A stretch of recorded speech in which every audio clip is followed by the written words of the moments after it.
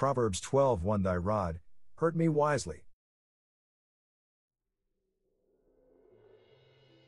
Proverbs 12:1 One who loves discipline loves knowledge, but one who hates rebuke is stupid. A person may read Proverbs 12:1 and believe it's for raising children. It can be for a child, but for a follower of Christ to be a good disciple, they need discipline. I read and study from the NASB English version of the Bible most times. In it, the words discipline appears 66 times, and disciple appears 275 times. There is a connection between both words, discipline and disciple. A person must learn wise words, like Proverbs, and allow the Good Shepherd guide, protect and correct to be a good disciple. Oddly, King Solomon, the author of Proverbs, is the son of King David, the shepherd king who wrote Psalm 23. The shepherd psalm is the path of discipleship and discipline that leads a lamb to the house of the Lord.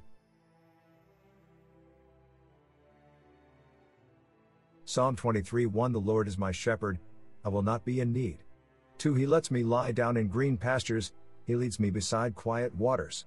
3 He restores my soul, He guides me in the paths of righteousness for the sake of His name. 4 Even though I walk through the valley of the shadow of death, I fear no evil, for you are with me. Your rod and your staff, they comfort me. King David was a shepherd boy before he was anointed king of Israel, and he wrote Psalm 23 as he shepherds a flock. He was also king of Israel and the father of lots of children. Many know sheep are dumb animals, so wolves and lions find it easy to hunt and eat them. So David would fight many dangers protecting weak, helpless sheep. At the same time, guiding and protecting sheep from their stupid self.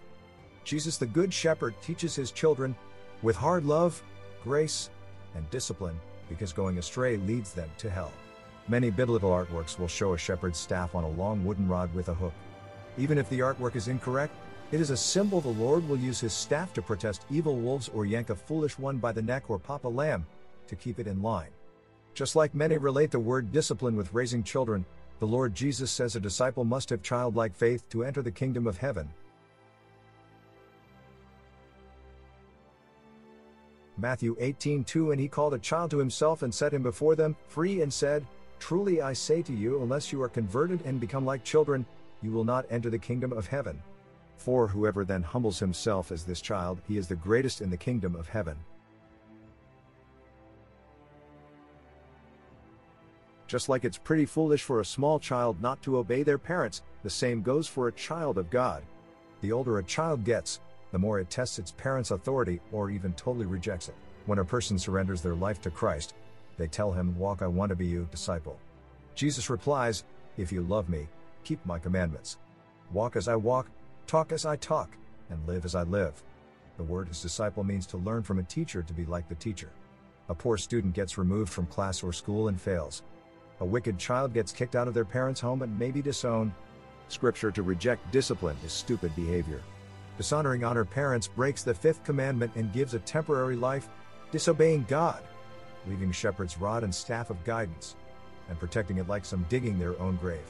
It is foolish to choose death over life and stupid to choose hell over heaven. It is your choice, my brothers and sisters. I love the discipline from my Good Shepherd because it helps me to dwell in the house of the Lord forever, which is where the Lord, the Shepherd, wants to take his children. God bless you all, the Shepherd loves you, and so do I. His bondservant Samuel J.H.